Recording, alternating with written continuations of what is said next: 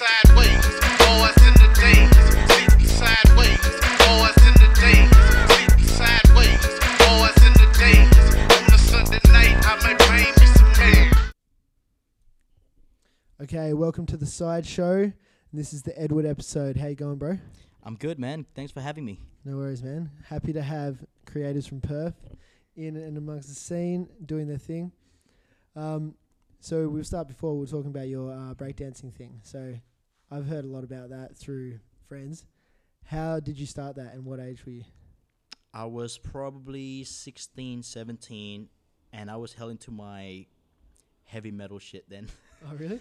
And there was this girl that I was trying to impress, this Canadian girl. She introduced me to hip-hop. So she's like, I'll listen to hip-hop. I'm like, what's hip-hop? And then, she took me into her world. It's like, holy shit, this is dope. And the time that I saw, like, Run DMC video clip, and it was video clip, It's Like That, you know, like when they're battling. Yeah. I was like, man, I want to do that. I want to impress her. So I was, like, looking around. I told her, hey, I want to learn how to break dance, trying to be cool. And she's like, actually, you know what I found out?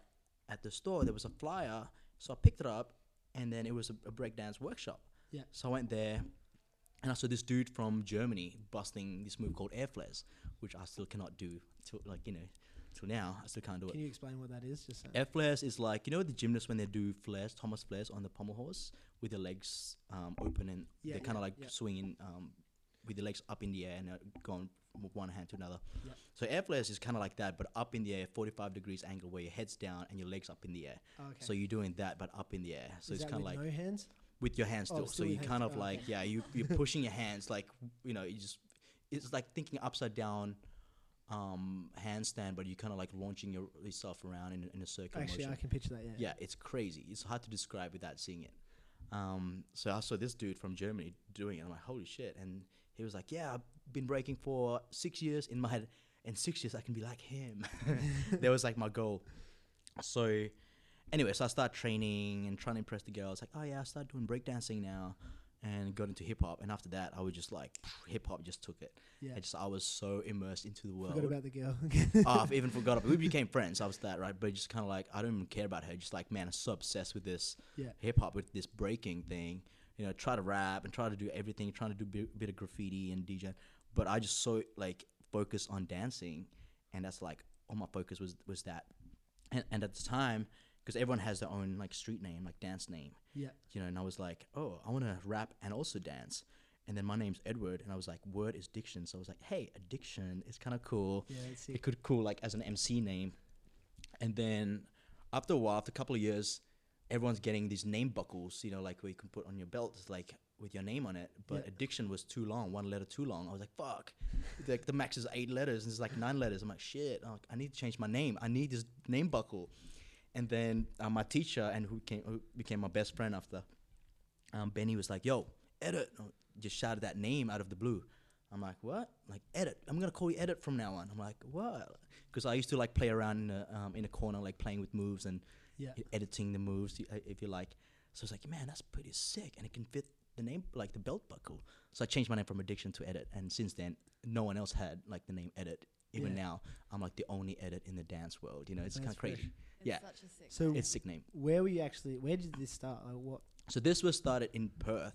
Yeah. And we used to dance at in Forest Chase. There used to be a bridge that goes across, and we used to train there every Saturday on the street, really. Oh, really? Until we get That's kicked sick. out, and the cops would kick us out, and then we just walk around and come back again and start training there again.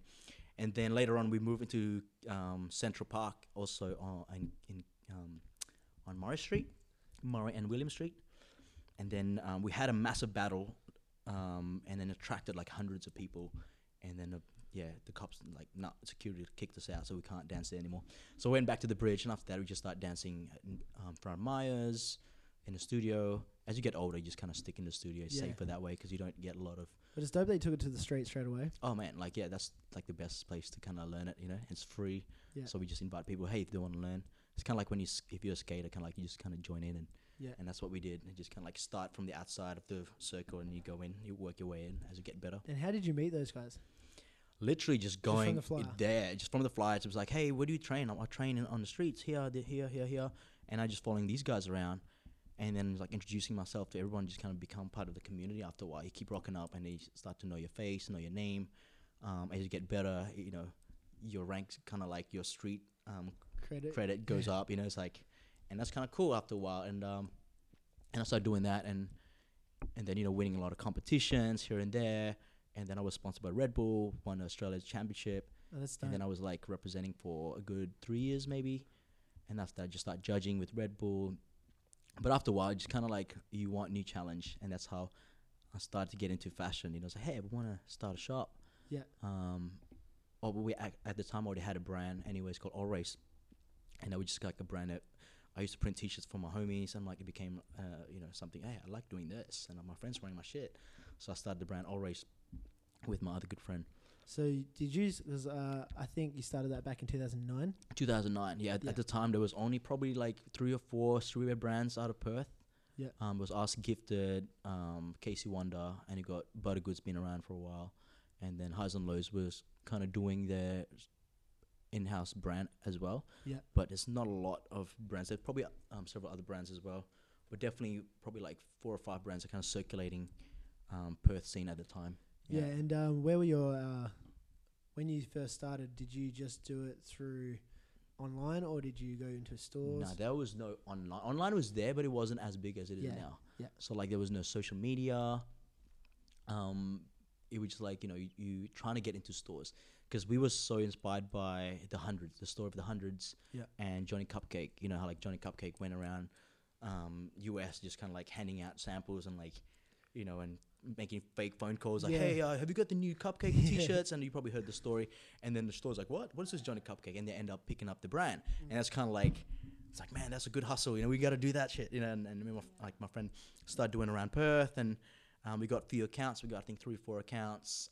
But it's still, at the time, still a hobby. It wasn't a proper brand. Even now, we're still kind of just doing it for fun. We don't like when so many people are wearing it. And it's kind of like a weird thing for me. It's like, man, maybe I should really take a proper business class, because like for me it's like I want to wear my brand, but at the same time I don't want anyone else wearing it, but that's bad business. Yeah, do you know what I mean? It's like and it's hard in Perth because Perth's such a small community that it's easy to flood it. It's so easy to flood it. I don't want, like, especially in Perth, you know, I'm seeing 3 or 4 brands in circulation, you know. That's why for me it's kind of like, do I want to produce 100, make money, or just produce 20? And we went with the 20 option, you know, and just kind of like, because I just want small group of people wearing it. I don't want going out and I see 3 guys wearing the same t-shirts. You know, that's just right. kind of like, oh. Yeah. So I mean, that's kind of like how I envision it. But now probably like the best way for us probably starting to trying to target globally rather than just Australia wide. Yeah. Because, you know, I think there's big opportunities there. You can sell into just the right boutiques or the right accounts rather than mass saturate the market. Right. Yeah. So when you first started that, solely you, no one else was involved when you started the actual brand? Like Always, me and my friend Shaz started that 2009, and now as he gets busier with his own business, we split, and I kind of took on that brand, and then invited my other friend Seto to join part of the company. Yeah. He's very onto the design and creative, like photography and all that. So I think it's a good addition. To the company, because I see you guys have taken it to a different level now. It's more of like a more, I'd say, boutique designer streetwear. Definitely, and that's the kind of like the as a streetwear brand, you kind of have to evolve as well. Yeah, and I've seen that's right. A lot of streetwear brands that I grew up with, you know, A Life, Undefeated, Obey, Rebel 8, they're kind of stuck in that sort of old school mentality, and you know, they're struggling now. You know, I'm hearing like Bobby Hundreds complaining about how shit the streetwear scene is. Well, it's not shit. You just haven't really progressed, or you need to be able to progress with the market. Because they went into the mass saturation way compared to Supreme, where they pulled back. Hence, hey, you can only get Supreme at Supreme stores. You know, well, everyone else kind of like, hey, we want to distribute it everywhere, and that's I think where they went wrong. Yeah, that's right. Yeah, I understand that fully. A lot of brands seem to go that way, and they just push it. They might make a lot of money, but it's not a longevity thing. Like, no. They're not thinking about where they're going to be in the next, like, 20 years. They're thinking, like, I can make this money in 6 years. Yeah, let's do it. And then now we have another problem because everyone wants to be Supreme. So it's like every brand's trying to be so exclusive where, like, no one else can get the brands. You know, like, so many good brands out there. Just like, where can you get this? Oh, you have to go to this store Noah, or you have to go to Dover Street Market, or you have to go wherever, to get that brand. Yeah. Which is exciting, but at the same time now there's so many competitions out there, so you have to be the best of the best. You have to bring something different Yeah. to the plate, which is super hard to do. It's like, as a brand, like, what hasn't been done? Yeah, that's Do you know what I it. mean? It's more like now, like, product placement on celebrities, where if celebrity's not wearing it, it's not going to sell. Yeah. So it's now about, like, how do I get that celebrity wearing? How do I get ASAP Rocky? How do I get Kanye wearing it?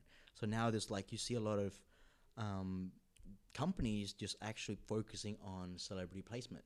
So the brands will pay them for service and be like, hey, I want the stylist to go and pick up these products so whoever their style can wear it. It could be Bella Hadid or it could be Kanye West. And that's became like such a thing now. Yeah. Yeah. Have you had anyone in a like top ranking celebrity, or not top ranking, but just any celebrity wearing your stuff yet? Have you been like focusing on that at all, or Not really. Like, to be honest, it's not for us. Is we never really envision. Oh, so you're just saying this is what people. This are is doing, what people are doing. So a lot of okay. brands are doing. Like, for us, is we still just kind of wear things that we want to wear, and Yeah. like same time, want to wear things like we thought is cool. It's like, and people like, we don't want it to be too mainstream, and we don't want like a celebrity wear. If they want to wear it, cool, that's fine. Yeah. If they like it, if they really like what we do, then it's fine. But we're not actively trying to put it on a celebrity. I think it's more of like an LA brand kind of thing. A lot of brands in LA, they're just doing that. They're focusing solely on getting celebrities to wear it. Yeah. Yeah, we see that so much on Instagram, and so it's like much now. flooded. Yeah, every brand's like, this girl's wearing this guy's wearing this, and like, cool. But do you like the product? Yeah. And the that's it. question now is like, do you like the product, or just because that celebrity is wearing it? I think. Oh, They're can probably I- just getting paid to do it, like, at the end of the day. yeah. Yeah, because celebrities just like, they just get free clothes, so they don't care. Yeah. For a photo, who cares? But then as a brand, it's like, man, that's a good way to market. They can sell like hundreds of that tee. Yeah. When Kanye's wearing it. I find in Australia as well, like we're very like speaking of everyone as a whole, people are very like influenced by a celebrity, especially an American celebrity. I find Sure. mostly like is like, yeah, if someone in Australia that was like high up there, celebrity did that, they would really be like, Yeah. But like you get an American celebrity, especially a rapper, and people just like flow like straight to that. That's all they want. Like, Man, 100%. And that's became like our selling point too. Like, for us working at the shop, it's like, well, you see Kid Cudi was wearing the shirt and Billboard cover. It became like a selling point, because the kids like so obsessed with it. It's like, oh my Yeah. God, I'm wearing this. Like, Kanye wears this, I have to wear it too. Like Travis Scott just released this, I have to wear it too. Like, they're so obsessed with like looking like that. And that's the problem. Like, when we grow up, it's like we want to have like our own individual signature, right? So like, if you're wearing a hat like this, I'm wearing my hat like this. yeah, I'm wearing my hat like this. So like, we wear that hat until everyone knows, oh, that's how Edit wears a hat. yeah, Do you know what I mean? So it's like, it became like a signature thing. And so you want to have a unique kind of take on it when you look at someone, the way they dress, and even the way, like, for me, it's like growing up through hip hop, it's like, man, everyone has a signature walk, a signature, style. It's like, we always talk about, man, style. It's like, you have to create your own identity. And so the whole time, it's like, as a b-boy or as a in hip hop, you always want to create your own identity, and that's kind of really important for us. And nowadays, it's like, style is gone. Everyone's just mimicking each other's style. That's why it kind of annoys me when I get like influencers like ASAP Rocky saying, "Oh, I wear like what do you call it, rock and roll merchandise tee because for aesthetic reason, just not because I love the band or whatever." It's like, dude, that's kind of fucked up. You know what I mean? Because you teaching these kids, you can just adapt to any style you want, and it just very like shallow layer, if you like. yeah, Back then we were heavy metal shit, like we were Metallica because I love Metallica, like, Yeah. and every single song, and like, you just like diehard fan. But now you get like girls Metallica t-shirt, I'm like, Iron Maiden t-shirt, I'm like, do you even know what you're listening to? Who they are? I was like, nah, it just looks cool. Like, great. yeah, Do you know what I mean? It just became like a stylistic aesthetic thing. yeah, And for me, it's like, growing up through breaking, through b-boying, there's so much deeper meaning in clothing. We used to roll one leg up, our left leg up. Like, when you see us wearing tracksuit, one leg is always up. You've probably seen b-boys in the 90s wearing that, or they're wearing Playboy Bunny tracksuit and stuff like that. And it's like, there's reasons why they wear one leg up, because back in the days in the Bronx, they used to ride a bike and they didn't want to get the baggy pants caught in the chain. So Yeah. one leg's always rolled up. So and it became a stylistic thing, and then you can tell about it. Oh, the reason why we wear mock neck because when we go clubbing, it looks fresh in the club, but at the same time you can break on the floor. It's slippery enough so you can do windmills on the floor. It had meanings, right? It's like, oh, we wear this because this. I'm like, man, everything has meanings. Nowadays, oh yeah, we wear it because it looks cool. So now I'm seeing like 100 kids dressing up like b-boys. All these brands like dressing up like b-boys. And like I'm seeing like Heron Preston, Off-White. They're doing this graffiti style aesthetic. Like, well, cool, but like, yeah, I guess like Virgil had a background in hip hop, but do everyone else will? Now everyone else gonna adapt to that. That's it. Just kind of rock that look rather than like being proud of how they look. I feel they're putting like the style instead of like going out and experiencing yourself and your life like as your choices through as a kid to create your own style. They're getting it on their computer screen and then that's what they are. Exactly. They're not actually like, oh, I used to write graffiti so I dress like this, or I used to break dance so I dress like this. Yeah. There's nothing actually to it. It's just, like you said, it's like a show. The definitions of subcultures is becoming so vague now, so blurry now, where you can't really say, oh, he's a skater. Now girls look like skaters. They don't even skate. Like guys look at like hip hop rappers and they don't even rap. It's kind of like, yeah, the identity is lost now. Yeah. But it's all becoming such we're in a fast-paced fashion mode right now where everything's so fast. Looks becoming a trendy thing. I've seen customers coming in and out of the stores, and they look like a skate dude one season. Next season, they become like all dapper and like wearing button-ups and wearing dressy Chelsea shoes and stuff. It's like, what happened to your style? Like, don't get me wrong, I'll wear shit different all the time, but it's always gonna be my way of doing it. Yeah, I'll wear a coat, but I'll wear it in like my own way of doing it. I wear a hat, I wear it different way, so people know I'm very consistent. Yeah. But like now, I feel like that's the kind of thing me and my friends always talk about. Like the generation's changing. I'm not hating it. I'm just saying, hey, it's different now. Yeah. It's like, hey, we're just gonna grow with it. We have to be we have to embrace it because the next generation is gonna be different. What's gonna be different from then? Yeah. You don't want to get stuck behind like a lot of old brands and just general people. Like that's a problem. You want to be that old man, just being like, like grumpy, back man. in my day. Yeah, exactly. It's always exactly same with music. The people who said I hate the new music, man, you're hating the music. You're gonna be stuck in that era. Yeah. This way, you're gonna be stuck in your own bubble. There's so many good music out there. Yeah, so many trash, but like back in the days, there was a lot of trash too. Yeah, but do you know what I mean? Like I said in this other interview, what we had, especially in Australia, was all like what was brought to us on like mainstream TV and radio. So we never had the internet, and they like, well, not we, but the oldest generation, they never had the internet, so they always seeing what the best is. Yeah. And they're not getting like pushed in their face what any kid that can put on SoundCloud or YouTube can do. Yeah.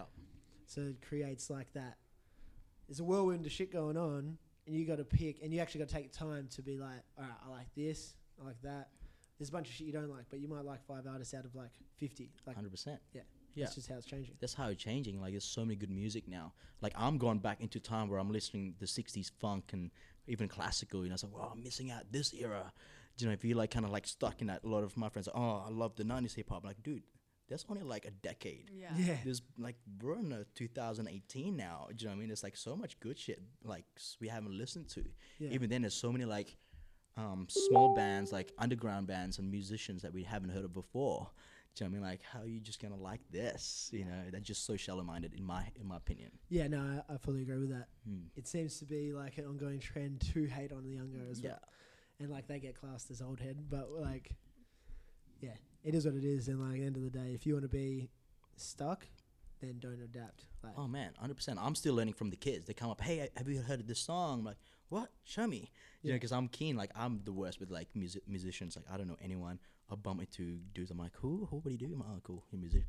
But like, like they'll show me like, hey, listen to this. And I'm like, wow, I'm kind of digging it. So now I'm kind of like in the new music, where it's going and understanding the culture. Because if you don't understand the culture, then you wouldn't understand the fashion now. Then that go hand in hand. Do you know what I mean? Like, if you're just hating on the culture now, that means you're hating the fashion now. That means you're never gonna progress. You're gonna stuck in that old ways. And a lot of people are happy doing that, which is like good on them if they want to be that person. But yeah, but you're gonna struggle. You know what I mean? Like, you're gonna stuck there. Like, you tackling that old demographics. There's so many like new demographics you can like inspire still. Yeah. So with Auris, or how do you say it? All race. Yes. All race. Yeah. So with that brand, when you started doing the designs and stuff, what influenced like that face with the to like the Well, old design, the old logo with the when we came up with that, I actually drew that in 5 minutes because in my head there was the atom bomb by the Hundreds. Remember the Hundreds had the bomb logo. And we're like, man, we need like a character for the brand because we had our script logo and we need like a face, you know, like. And in my head, man, what would represent us? Oh, hip hop and sneakers. You know, and at the time we had the Jordan 4 Mars Blackman. It had the Mars Blackman character. It's a character by Spike Lee. So he was like involved in the marketing and advertising during the Jordan campaign. So Spike Lee is always wearing these gazelle glasses and big chain says Mars on it, and then like a Brooklyn hat that just flick that way and says Brooklyn on the hat. So that's kind of became the face. Oh man, a Spike Lee character. So we made a round shape with the yin yang, because yin yang with the 2 stars represent me and my business partner, and the stars represent us. We're like so different where we kind of balance each other. And as the stars represent hip hop. So we just did that with the gazelle glasses and the Brooklyn cycling hat. And that became like, it's like, man, that logo was still sick, and we need to do more of that, and people recognize that logo now. So did you have the sponsor side? Who did you sponsor back in the day? We want to tackle, because for me it's like, if in hip hop, like I hate to do a brand that represents b-boys or breakdancers or hip hop, right? Because the guys in hip hop, we don't like wearing the brands that made for us. We want to wear other brands that we can make it into hip hop. So we're wearing like skate brands, we're wearing like a bunch of different brands, you know, and make it hip hop. So, and we want to tackle more the skaters. So we were hanging out with this guy, Mason, and Mason, we sponsored him because he was just winning a lot of comps. I'm like, man, this kid is sick. He kills like it. he was like, man, and he loves the brand too. So he wears it all the time. And then we had a DJ, Jamie Frank. You know, he DJs and he loves his whole wardrobe is just all race. You know, so he always goes to the club. Man, I'm DJing this. And at the time, he just released the Flume and the Biggie collab, like mix match, and it went viral, and everyone was playing it. It was actually really sick. I was like, dude. So he would be playing it and always wearing Always, and that's more like the mainstream kind of scene. In the underground scene, we had MC Truth. He's always just teaching kids and in rural areas, and like, you know, he's always like, man, like really representing the brand, and it's like really teaching the troubled youth about hip hop. And for us, that's us. You know, like, man, we're really not just tackling the skaters and the mainstream hip hop, but also the underground kids who need that attention, who need that to be looked after, and they love it when they wear our products and like they feel like they're part of something. We would go to like, you know, the indigenous community, and you should have seen like when they would give them free T-shirts, they'd just be like, they'd take off whatever they had on, and they'd put our T-shirt on, like, they're so happy, and it just, you know, like, and that's kind of like the joy we like, you know, to see. Just for appreciation, also like for the kids to kind of like, man, like representing the brand like that, and it has a deeper meaning than just selling T-shirts. You know, it's like, hey, let's make this a movement. Let's try to create a difference through this. That's what we, you know, initially we call All Race, and like it's supposed to bring everyone in together. No, that's sweet. In a more abstract way, I guess. So now with Cabinet Noir, is that correct? Cabinet Noir. It's French for black room.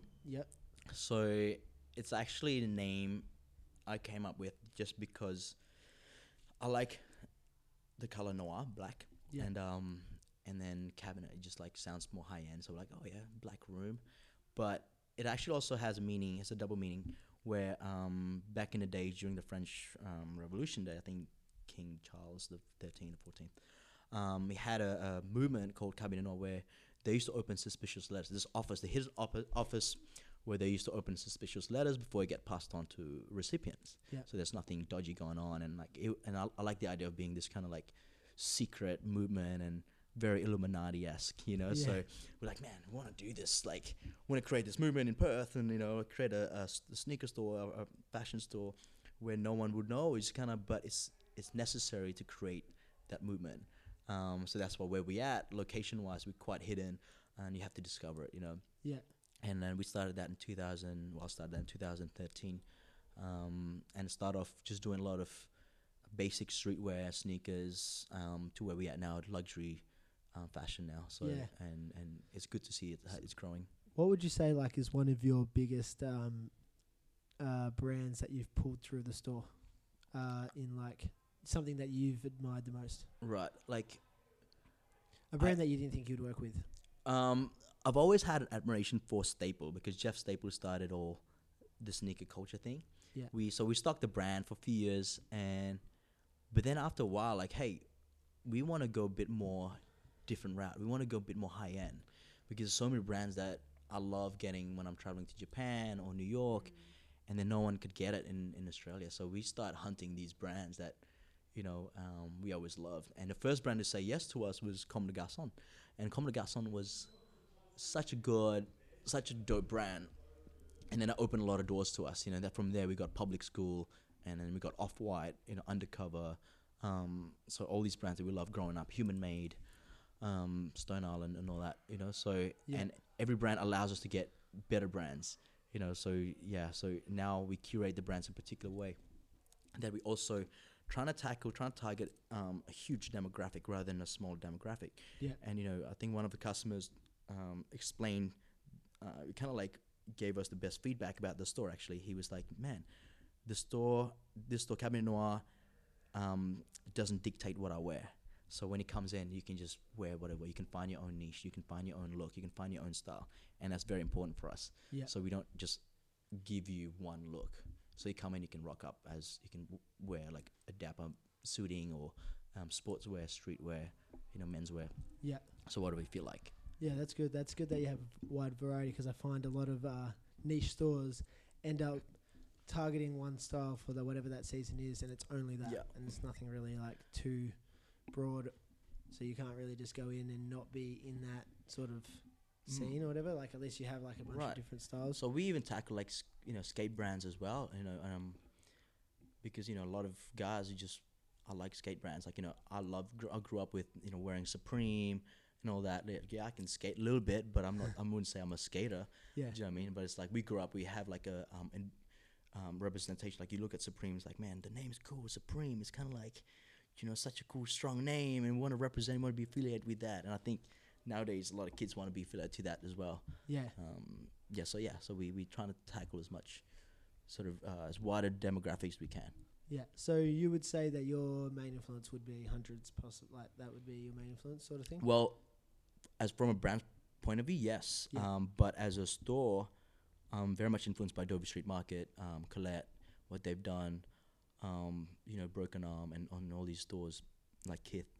Yeah. So they've Kith's got a cool story. Yeah, so they've built up this huge pyramid. That's kind of like what we're trying to achieve too. Coming out of Australia, it's kind of hard to bring a name out of Australia. Some people don't even know where we are. Perth, it's like, where's Perth? Yeah. And it's kind of like really hard to like, I travel out to Paris and they'll be like, oh, I know your store, Cabinet Noir, but where's Perth? They don't know where it is. I'm like, so it's kind of funny. Yeah, you know us, but you don't know where we are. Yeah. So, but it's kind of cool. It's a cool challenge, I guess. Like for us to like, hey, we want to. It's gonna mean a lot more in the end, I feel. Yeah, 100%. It's a lot more like you're not in that like circle of like cities that are so famous for their. I think there's so much going style on. Mm-hmm. Yeah. Making a name for Perth as well with the creative scene, fashion scene. 100%. Like I always telling people, it's like, you go to Melbourne, Sydney, the layout's there, foundation's there, but Perth is a blank canvas, so you can do whatever you want. Yeah. And there's no one going to judge you. Like, we've got so many creatives here, musicians, artists, like cool brands. I'm gonna go tell them to shut up. And tell them to shut the fuck up. Jesus. Yeah, keep going. So I think there's like so many creatives out here in Perth. Do you know what I mean? Like so many cool artists, and we have a lot of actors coming out of Perth as well. So people don't even know half this shit. Like they're saying, yeah, Heath Ledger's from Perth. I'm like, what? Like they trip out. Yeah. And just small things like that. There's a lot of like talent here. It's just not put onto a. It's not put onto a platform really, and like you can't get everything from one spot. Yeah. Like, that's why I'm hoping with this podcast to put shine onto like a lot of like emerging talents or people that have been doing it. Yeah. Just to give just to give like a bit more of like a, you know, if you don't know much about Perth, like you can look at this and this will show you a bit like going on. Oh man, 100%. I think what you're doing is great. You bring creatives in together, and just creating awareness of what, you know. I guess with what you're doing, creating awareness. Hey, there's hunger for creatives trying to link up together. You know, because we need to help each other out. Yeah. You know, we're such a small community, and you know, but that's also gonna be a challenge for you, I guess, and like, because a lot of creatives like, no, we're doing our shit and you're doing your stuff. You know, well, it should be, hey, cool, what you're doing is cool. Let's collaborate and let's try and make it bigger. Let's try to create an impact. Yeah. You know, there's so many, like, a lot of my friends trying to do that but just don't know how to do it. You know, and it's good. Like you doing like this. I think it will connect everyone up. Yeah, that's the plan. Yeah. When you started doing your breakdancing and your competition was of that, like, did you travel anywhere with that, or was it just? Yes, like actually, I spent probably my 20s traveling and dancing. Yeah, and I was just kind of like, you know, had not a lot of money and just traveling and just seeing the world. It was kind of like cool to link up with. So this is what I love about b-boying, right? B-boys. Last time we went to New York, just the way we dress, and you just saw obviously we're b-boys, the way we walk. And then we get b-boys like out in the street. Yo, you guys b-boys? I'm like, yeah. Like, all right, cool. You're hanging with us. Like an hour later, we'll be just graffitiing the wall, you know, like smoking blunts. And then, you know, we just became like good buddies. Do you know what I mean? Just because of the way we dress. And it's such a tight community. It's like, yo, you're crashing in mine. Next minute, we're crashing theirs. And I can go to anywhere, any city in the world. Like, b-boys is so tight. Yeah. Do you know what I mean? Like, because we're so rare. Like, there's not a lot of us. So when we see each other, it's kind of like, wow, what, you do this too? Yeah. You know, well, we're going to be homies. We're going to look after you. Same thing. If people come to Perth, I'm like, you b-boys? Like, we're going to look after you. We're going for drinks and, you know, we take them out. We make sure they have a good time. Yeah. You know, everywhere we go, Miami, there's always friends. I can go to any city and you'd be like, b-boys, like, want to link up to b-boys, go to the practice spot. Next minute, we're out with them every night. Yeah. Do you know what I mean? So it's like a super tight community. You can't really say that to, I guess, like, rappers or, you know, like if you're a dancer. That's a bit too right? It's Even too the writing surface scene as level. well. Yeah. Yeah. Very. It's like It's all, I think, for like, even though hip hop's a subculture, like graffiti and b-boying is the the lower part where it's more unique. 100%. So you do respect someone that's actually doing the same thing you are, because it's not as it's not as like, it's not as popular, and just kind of, we're so excited to see. Is it the dog under you? Yeah, so it's like, yeah, so it's kind of cool, man. It's kind of like super tight group, you know. I'm still catching up with my friends. Like, we talk about, hey, remember 10 years ago we're in LA and you're crashing on the floor. It's like 8 of us on the floor. German's like, oh yeah, I remember that. And we still keep in touch. Do you know what I mean? So it's like, even though I haven't seen them for like 10 years, but we just kind of like, hey, once you create that bond, it's like that bond is forever. Yeah, that's and it. that's kind of like cool to see from that dance. I mean, that's like probably the best thing about, you know, that subculture, I guess. Yeah. No, I have a lot of respect for b-boying because, like, honestly, I never hear about it. Like, it's a very non-spoken topic in the hip-hop community, and, like, it's still going on. It's just... And it sucks because if you learn the history of hip-hop, we were the stars of hip-hop. Yeah. Do you know, before the MCs came out, the b-boys back in the days in New York was like, each DJ has their b-boys, and the b-boys are like, rock up. They're like the superstars. They dance on the floor. It's like, oh my God, that's that crew. Only later on when the MCs came out, you know, and it's like, oh shit, they can sell this, you know, this product to sell. Well, b-boys, you can't really sell your dance. Yeah. So there's like, that's why we always stay in the background, you know what I mean? And it's kind of like whether you hate or love it, that's just the way it is. Yeah. But, you know, we would start the whole scene. Even now, like a lot of, if you look at Run DMC, they had a lot of respect for b-boys. Look at Tribe Called Quest, you know, they had a lot of they dress up like b-boys as a homage. You know, it's like, this is how my mentors dress up, which are the b-boys, which were the b-boys, and like they look up to these b-boys or the DJs, you know, which you don't really hear a lot of nowadays. You know, like well, that's the whole thing with the progression. Yeah, exactly, because I guess that's the way hip hop is growing into this mainstream train. But yeah, it's like it's kind of refreshing to see this looks coming back in again, you know, and I'm seeing like everyone's like, cool, like you rocking mock neck now. Wow, cool. You're wearing this now. You're wearing that 90s puffy, like, you know, jacket and stuff like that. So it's cool to see the aesthetic coming in, but the story's lost, the context lost. Yeah. So now I'm always saying like, hey, fashion's got no context now. It's aesthetic, purely aesthetic. But that's just the way it is. That's it, yeah. But that's another thing with the whole, with being a b-boy and not being like so you can't represent yourself through your rap or you can't represent yourself through your flow. Mm-hmm. You do the style, like is that you were saying before, with like how you dress, how you walk into the room, how your style is with your dance. That's really the only way you communicate yourself through to people. Like you're not out there saying like a massive speech or nothing. So man, it's like we used to. There was a saying me and my friends like, man, we're going club, we're going out tonight, we're going to party, and then the way you dress has to be so outstanding, right? So you rock up into, you can just imagine a big, like a crew of us going through the door, and we want to turn everyone's heads. Yeah. They're like, holy shit, these guys like mean business. Yeah. When they come in, everyone just stop. That's kind of like the impact that we want to create. So when we come in, we just dress super extra, you know what I mean? And that's kind of like, and also tells you your rank. Yeah. As you get better in your dance, or as you get better in hip hop, like as you get more famous in hip hop, people would know your aura is different, your charisma is different. You step in, everyone's like, holy shit, like everyone just spreads, and kind of, so that's kind of like, that's cool. That's really cool to have. When you just have that confidence, like, man, like I'm the shit, like that's the kind of like the power you have, because you're understanding now, hey, this is the way I dress, but I've got a lot of context within me. I have a lot of deep and meaningful stuff inside of me that you can see from the outside. If you're interested, you could find out about me. That's the kind of communication expression through your clothing. That's what we like, what we kind of like impress people with, like, man.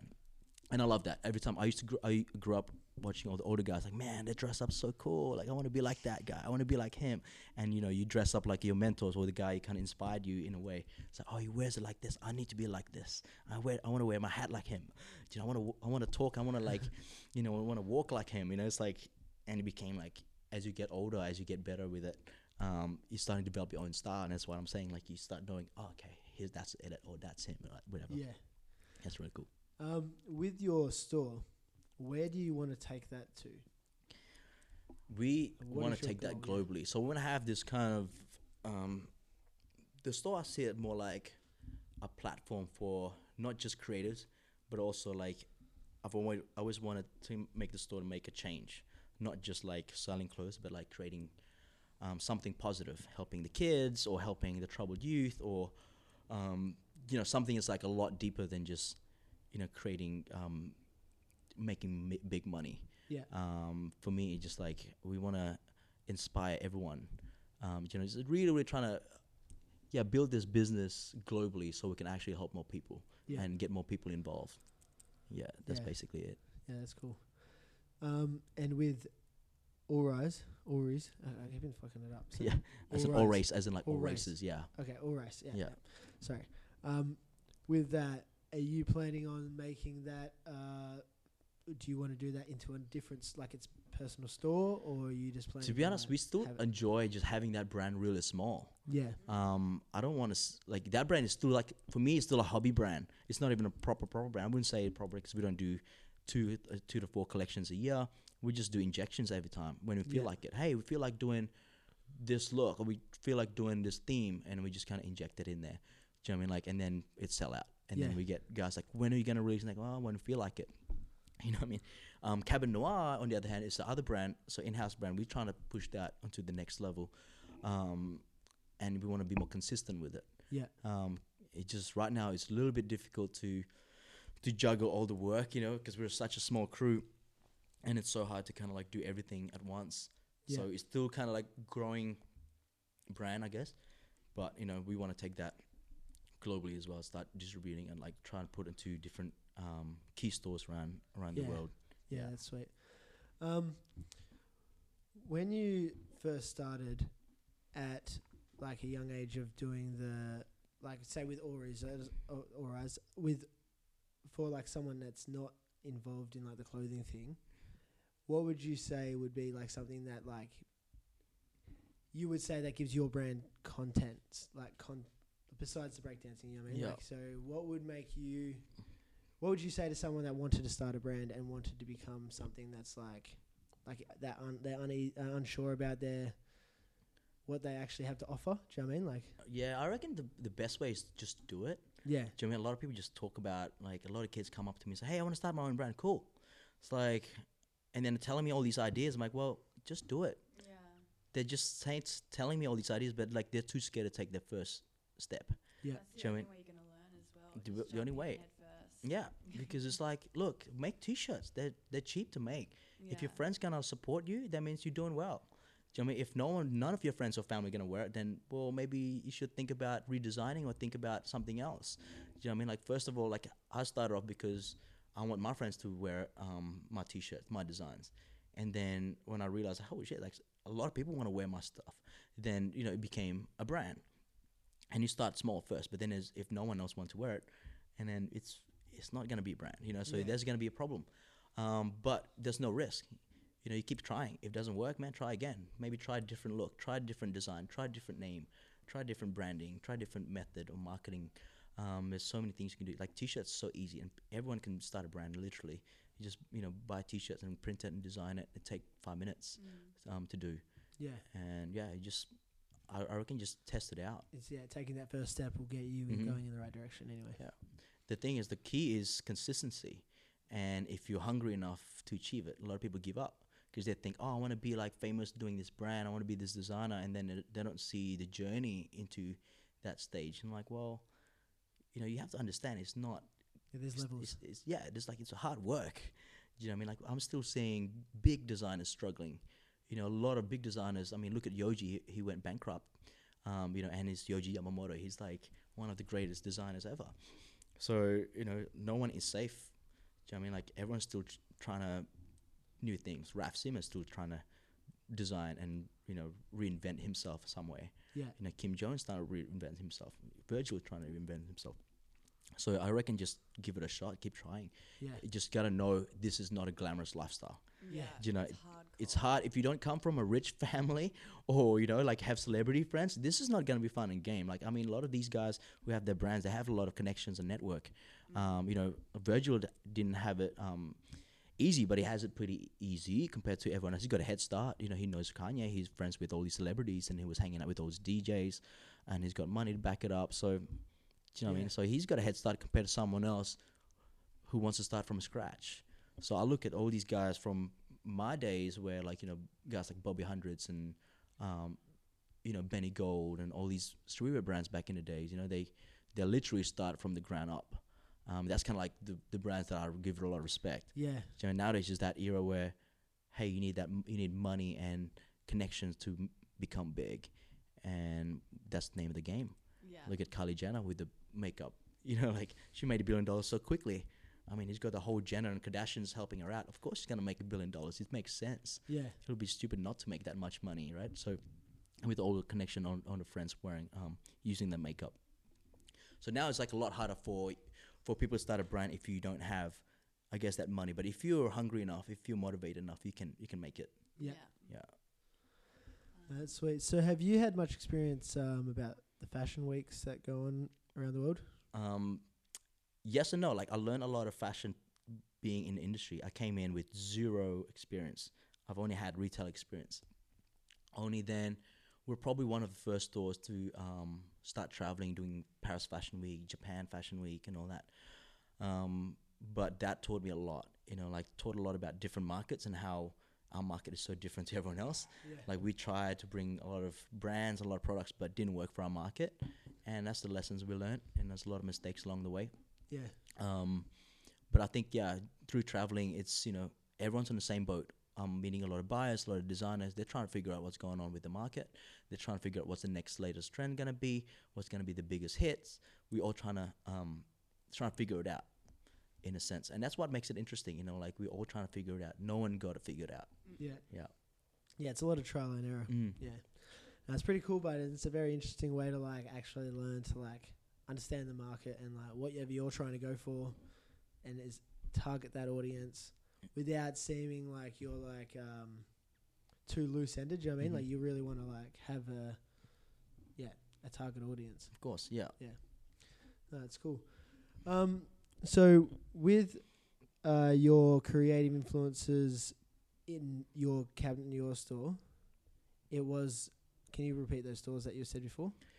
So we've got, I look up to stores like, Kith, the Dover Street Market is probably my favorite place. It's like a mini Whereabouts department. is that? Dover Street Market is owned by Comme des Garçons. Yeah. And they start off in Japan, the Japanese brand. Is that brand Comme des Gascons, is that Japanese? It's Japanese too, Okay. yeah, with a French name. Yeah. But it's like, it's designed by Rei Kawakubo, which is the goddess of fashion. She's so influential, and she's actually the one who brought Yoji Yamamoto up. So Dover Street Market is their store, and it's a multi-brand store. The only multi-brand stores, or one of the only multi-brand store that carries Supreme, Gucci, Balenciaga, and all these crazy brands. You have the That's top end, amazing. yeah, and then the streetwear end as well. It's like, yeah, that store is just so well curated. It's like going to a museum of fashion, really. Yeah. You got Kith from New York. They're doing their own New York thing, with sneakers and Yeah. streetwear. They're a massive empire as well. Colette, unfortunately, probably one of my favorite stores, but they're shut down. After 20 years, they needed a break, and which is fair. They've been one of the best stores, if not the best store in the world for a while, and it's located in Paris. Everyone was sad when Colette shut down, because it influenced so many different stores. Yeah. Yeah, I mean, there's a few other stores that really influence me, but I think, those guys really like led the way. Yeah. Yeah. Do you know, would you plan to or do you visit, Japan, and have you visited Korea? Because apparently their scene is really popping at the moment, their fashion Yeah, of scene. course. Like the Korean scene is insane now. Like a lot of brands like Ada Era, Junjae, they're really popping. And Korea's we used to look at Japan for new things, but now like the Japanese looking for Korea for new things. Yeah. And it's like everyone else when Japan's looking to Korea, everyone else kind of like, what is stuff going on in Korea? And now Korea's really like killing it with their design, and they're not afraid to take a risk. Yeah. Well, everyone else staying safe. Koreans kind of like, you know what, we're still gonna take a risk. I mean, Japan, there's still some like dope brands coming out of Japan, but Korea, I think, starting to make a noise. There's a lot of scenes coming up. Even China's making noise now. Yeah. There's a lot of Chinese designers popping out of nowhere. Like Sanquans, and we got Xander Chow and all that. They're really trying to like establish themselves, and now you get a lot of Western customers not afraid to wear these Asian brands. Whilst before it's like, no, these brands only worn by Japanese. These brands only worn by Koreans. Now you start seeing the Westerners wearing, representing. You see like Rihanna wearing Sanquan's T-shirt and stuff like. Yeah. What? That's pretty dope. I reckon it's awesome that basically everyone gets their clothes made almost there, over that, in Japan, China. It's great that they're using what they have to offer the world, and Yeah. they're using their people that are actually the ones that are creating most of the clothes that are going through this universe. These dudes are the ones that are doing it, and now they've actually taken it's probably been happening for a while, but it hasn't surfaced to the mainstream till I reckon maybe what you reckon 3 years ago. Yeah, probably even just not even probably 3, probably 2 or even a year ago, it's just starting to pop out. Because the social media is so strong, and I'm seeing big platform like Hypebeast and High Body, whatever they put, people are starting to take notice, and it's such a big thing now, in a good and a bad way, because you no longer discover brands, but it's more like you being told what brands to look at. It's kind of like, you're dictated by these social media platforms. Hey, this brand's cool, and you're kind of like a lot of guys being sheep. It's like, oh, if they say it's cool, that means it's cool. Yeah. But hey, do you actually like the brand? You're no longer questioning that anymore. You're kind of like, oh, I guess it's cool if I wear it, because the other kid's gonna think I'm cool. Yeah. For wearing it. But yeah, that's just the part of the ways to utilize the social media. If your brands are featured in there, then you might get an instant hit. Have you taken much time to really look into your social media, or have you actually just pushed what your store is actually producing, and just push the level of photography and all that to the point where it's hard not to just click on it and have a look? Well, we always trying to challenge our I always challenge my photographer and the creative director and stuff to kind of how do we create a different editorial than everyone else? How do we make it more interesting? How do we create it so it goes well with the collection? Because every collection is telling a story. So we'll look at the collection. All right, this collection is about this. So let's shoot it here. Let's shoot it this way and that way. Obviously, we have a limited budget, and big stores and big brands have these budgets to play around with, which we don't have. So we have to do what we can with what we have. And that's why it's really important to collaborate with local creatives and artists, do you know, what I mean, to get that different perspectives. And for us, it's cool when we get a lot of like new photographers, new creatives approaching. Hey, want to work with you? Dope. Let's do something. Yeah. Do you know what I mean? That's like our doors are always open. That's what we're trying to do more. Yeah. So it's cool. Like a lot of people like in Perth kind of want to help out that way. Yeah. Do you have many people, brands hitting you up to try get into your store? All the time. Like, are they local brands or mainly? There's a lot of local brands. There's a lot more international brands. Yeah. You know, sometimes like if we really like it, we're gonna try it. But you know, same time now is like, hey, we also want to make them earn it. Like, you know, this is like, it's not easy just sending an email and whatnot. You know, it's kind of like nowadays you have to show your sample. You have to create this. You have to create your own buzz for us to kind of like want your brand. Yeah. And that's the difficulty thing. And I think that's a challenge. You know, we never say no. We say, hey, look, not now, but maybe in the future. Yeah. Do you know what I mean? Like, so we want that brand to take. If we feel like they're not ready, then we'll let them know. Like, hey, I don't think you're ready yet. Yeah. You know, so you need a lot of working out to do. Yeah, it's good. Yeah, it's definitely good to give them the constructive criticism back at least, instead of just a no reply. Yeah, because it will not only might reflect bad on us, but also for the brand. Because if customer buys it and it's like, hey, the quality is not on point, or this is not on point, or this graphic was stolen from another designer. It's like, I mean, there's so many little questions that we have to ask, and that's going to reflect on both of us. Yeah. So we want to make sure, hey, are you ready to be, you know, yeah. So I guess like we take that very seriously, like what brands to take on board. Yeah. So do you want to say anything that you have going on for the future of, or for 2018, like just to let anyone know like what you have going on in the store? Any exclusive releases or anything like that? We're doing a lot of, I think coming next year and the following year, we're going to be doing a lot of more brand activation, which mean more pop-up stores, which mean more concept little installations and so on. So, you know, just to create a different experience. So we're trying to bring people back into the bricks and mortar rather than online shopping. Yeah. Because now it's just like, you know, people just go online on their phone and they just buy everything online. But I want them to feel like, hey, you need to come and experience that in-store, you know, when you first walk into the store, you want to be able to meet the guys. You want to be, you know, be a part of something, rather than just like, hey, we're just buying products. Yeah, that's right. With the whole having like actual contents behind your brand or your store, and having representing what you represent. Like, and they can see that in firsthand, which is awesome. Yeah. Oh man, that's what I feel like that is like a very big thing that is lost with the whole internet, but it's hard also because of rent so high and all that stuff, especially in like Perth. It's very like, ridiculous at the moment, but I know, man. So many businesses going bust right now, so it's kind of like, it's sad to see the city is dying in a way, but we just need everyone's like support. It'll be a rebirth. I think it will be a rebirth, and that's very exciting to see what's going to come out of this. Yeah, for sure. No, that's awesome. So you have the plans for, and don't have any events going on this year? You're planning for the next year? We've got some plans we're doing. There's our 5th year birthday coming up in October, so we're gonna do an event then. Yeah. Not sure how big it's gonna be, but we're gonna make it fun. We want to get everyone involved, and we're really gonna start planning soon. Besides that, there's few pop-up stores we're gonna do. You know, events that we're gonna do with new brands we're launching as well. Yep. And just new collections of the Cabin Noir collections coming in. And there's a few things that we're doing that I cannot say yet. But, you know, there's definitely something on the pipeline. And it's going to be massive 2019. We're already looking into 2019. Yeah, very excited for next year.